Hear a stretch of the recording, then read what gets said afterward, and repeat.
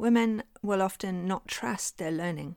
They're more likely to go and get a master's or keep training, keep learning, keep training, doing something else before they launch themselves or before they say they're adequate or capable.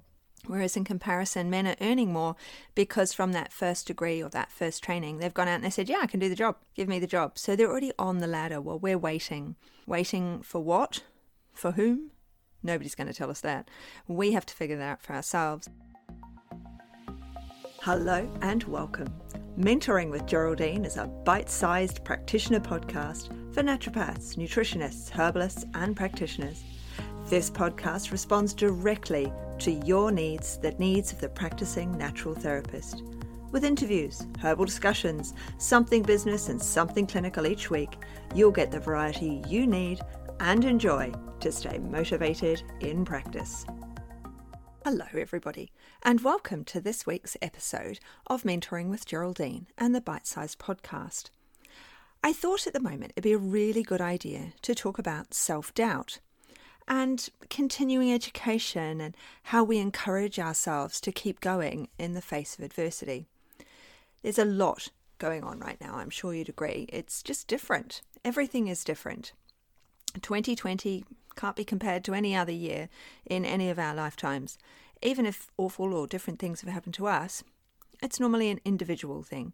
Some of us will have grown up where hideous things were going on for our country, but as worldwide, this is a first. So we start to worry about what we see, what other people are saying, whether we should feel that way, believe those things, and all the other stuff that's going on. So there is some self-doubt, and I'm seeing it more in the groups. It comes up slightly differently in Facebook groups. You don't really hear people saying, I have doubt about this. It's just the way they're putting the messages in there. They're unsure. They're not sure about taking the next step or if that step was the right step. And yet people are saying how wonderful things are and how well they're going, which creates an undercurrent for others of the perfect social media life, and I should have the perfect social media life. So I thought I'd talk to us all about how we just keep on learning and buying another course and doing something else and learning something new. So I was a nurse. I was an advanced specialist nurse. I then went on and became a community pediatric nurse. I then did more nursing study in the hospital. I then became, whilst I was doing those, I was studying to be a naturopath, a herbalist and a nutritionist. And then after that, I thought, what's next? I became a coach because I knew that things weren't really going with my clients the way I wanted them to go. I wasn't getting the results that I wanted to see with my nursing background, the tone of voice I would use, my expectations of people are different. People will often, they can take a tablet 3 times a day. But with naturopathy, we have to have buy-in. Nutrition, you have to have buy-in because they've got to not only take maybe 3 tablets a day, 1 breakfast, lunch and dinner, but they also have to go and do all the other things. They have to shop, change their food, change their diet. They've got to exercise. And there's a number of things that you might be suggesting to them, like changing their mindset, doing mindfulness, meditation, yoga. So they have to change a lot, and that can knock our self-confidence as well when we're trying to get them to change what they're doing. So here I was constantly learning. After I did the coaching course, it was a year-long coaching course. I don't do anything by halves, of course. Not long after that, I did the hypnotherapy course, again, a year-long course, postgraduate diploma, because, well, why wouldn't you? But what I'm getting at is it took me until I read a book by Tara Moher, and I didn't pay for the book. A friend of mine, who's a very successful businesswoman, she had it on the side in the holiday house. We met on holiday by accident.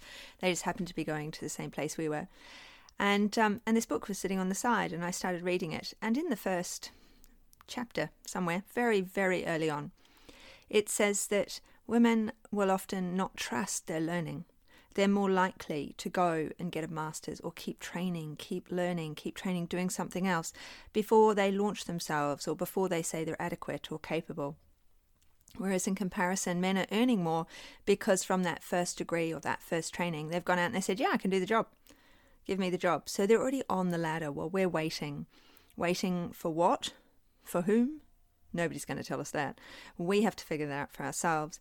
And once I'd seen that statistic and I looked back at all the things I'd studied and all the things I'd done, the continuous education, I realized that I could, with the help of a mentor, actually start to focus what I was doing. And, it's great that we niche now because it means that we're getting the people that we like, the people we want to see. Whereas prior to niching, I had the people I didn't want to see. I knew exactly who I didn't want to see, and they came along, I would refer them immediately. And but with continuing education, it comes in multiple forms. So when we do our CPE or our CPD, whatever it is that it's called in your world, in your system, there's lots of ways of doing it. So listening to this podcast, this would be a mentoring podcast today because I'm chatting. But in other podcasts, there'll be the herbs, and they would count if you were a herbalist or a naturopath towards your CPD because you're continuing your education. So lots of things can be done by very simple means without doing yet. I did another herbal course as well in there as well. So another year-long one of those. So there's all of these things that we can do by really focusing and really nutting down, and yet at the same time, what we're not doing is thinking, I can work in this job, I can do this job if I have some support to help me go forward, to help me answer those questions, to help me take those first steps. And that's the wonderful thing about mentoring, is you're getting that support to say, well, do you really need to do all these other hundreds of courses? Or perhaps a weekend course actually might be sufficient. Or perhaps doing extra study in a particular area. I don't believe that, by the way, that I could have done hypnosis on a weekend course. It was 100% a year-long course that I did. But in all honesty, I don't use it that often. So I did a lot of visualizations. As part of the coaching course, I'd learned about visualizations, and I used those a lot with my clients. I should do one on here at some point. If you'd like one, I will put the visualization, the regular one that I use for everyone on here. I've got a few. Maybe I'll do a few of them. But what I'm trying to say is there was no other way really to do hypnosis. But did I need it to advance my skill set and my business where I was at the time? Yeah, I probably did, and I think I did, and I've learnt from it, and I've grown from doing it.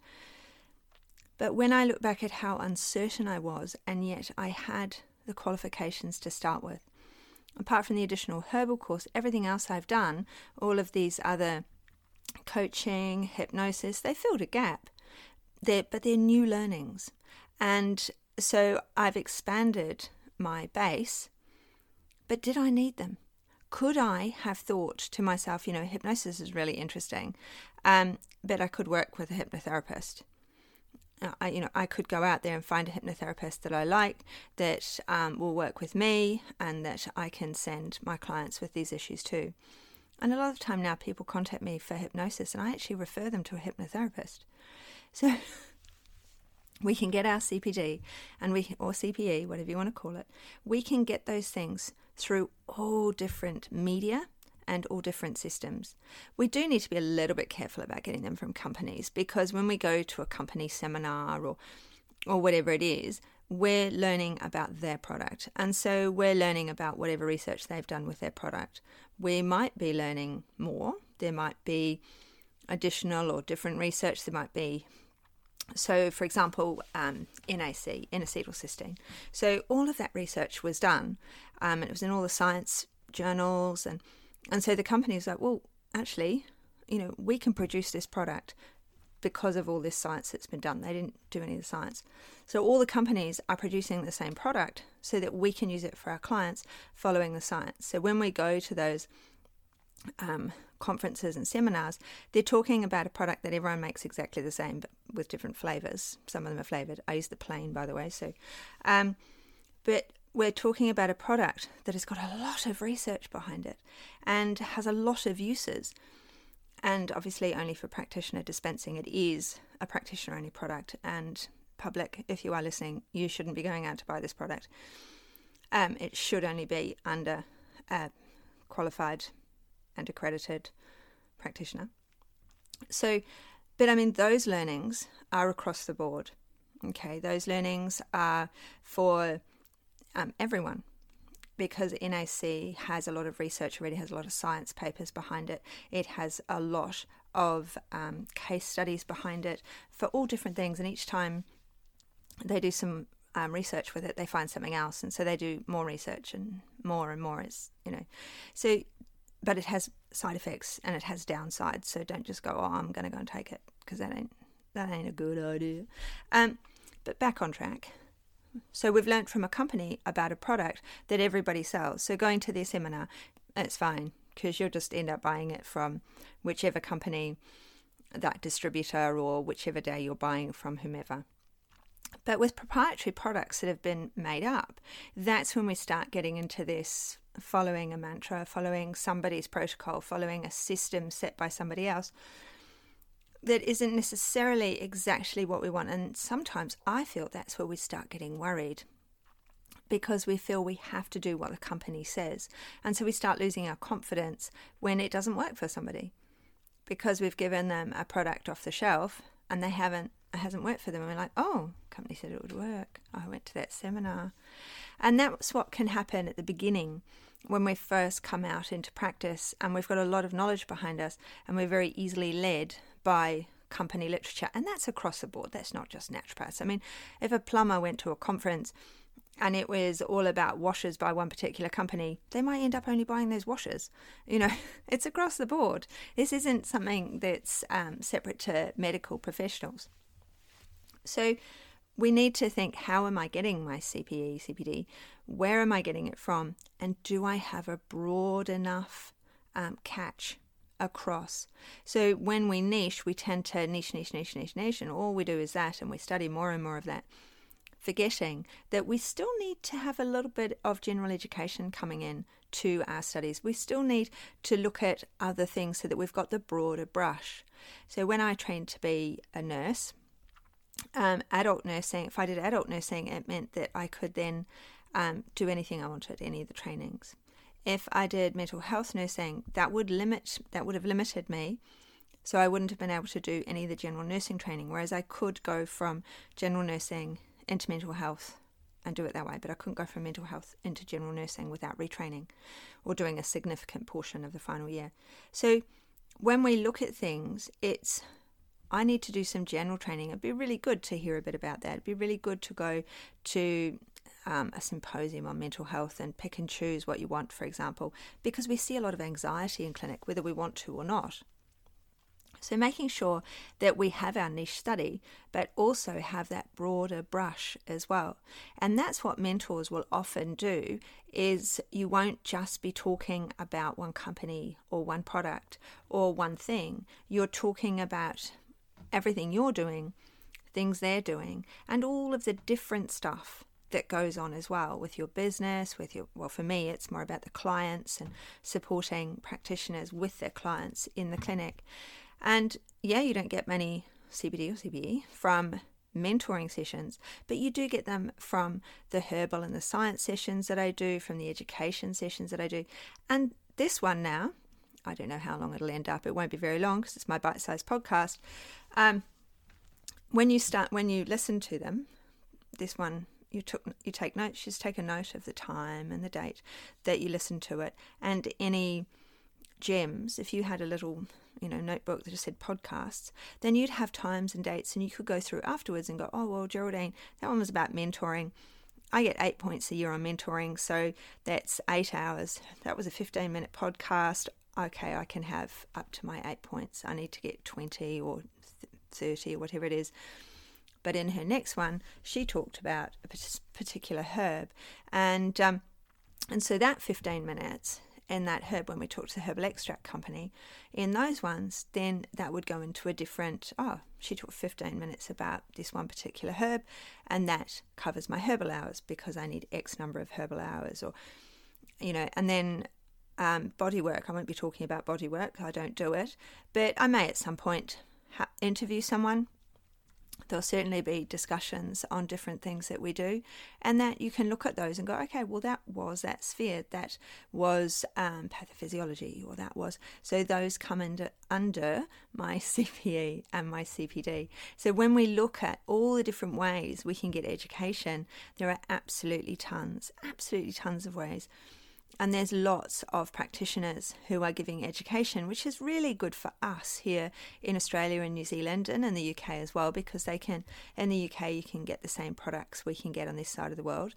America's a little bit different. They have very different training over there and different products. So a lot of the things I say may not work across in the States as well, whereas it does work in, as I said, Australia, New Zealand and the UK. So we just need to think, what education do I need for the year? How can I get that education? How can I record that education, especially the free education, so that I can get points from it? So that whatever I'm doing or listening to, maybe you've got an app on your phone or in the notes section of your phone, you could record in there how long it was, the date that you listened to it, and your the theme and the major takeaways from that day. So when we look at our general education across the year, companies are offering things all year, people are offering things all year. Have a look through, set yourself a budget and set yourself the amount of time, and then set yourself maybe this amount is going to be free. Maybe I'll get all my 20 points in free education, but then I'll allow myself 2 or 3 seminars. They're really for the networking, because you'll meet other people in your area, and you might find that hypnotherapist in there, so that you don't have to do that training. But then you've got that networking happening, because that's big at the seminars, is the networking time. And then it might be that you give yourself one big ticket item. But the big ticket item can be anything. I went with a mentor, I went on a retreat. I've been on several retreats now, and those are my big ticket items. So although I'm not getting CPD points for those, because there's no specific educational content, it's mentoring, for me, it was worth the big ticket moment. And I think that's where we need to look at, what is my focus? What is my joy? What big ticket do I want to put on there? Is it going to be a symposium? Is it going to be, 3 or 4 seminars rather than one big one because of where I live? Is it going to be that I buy a course online and I do it online with the practitioner?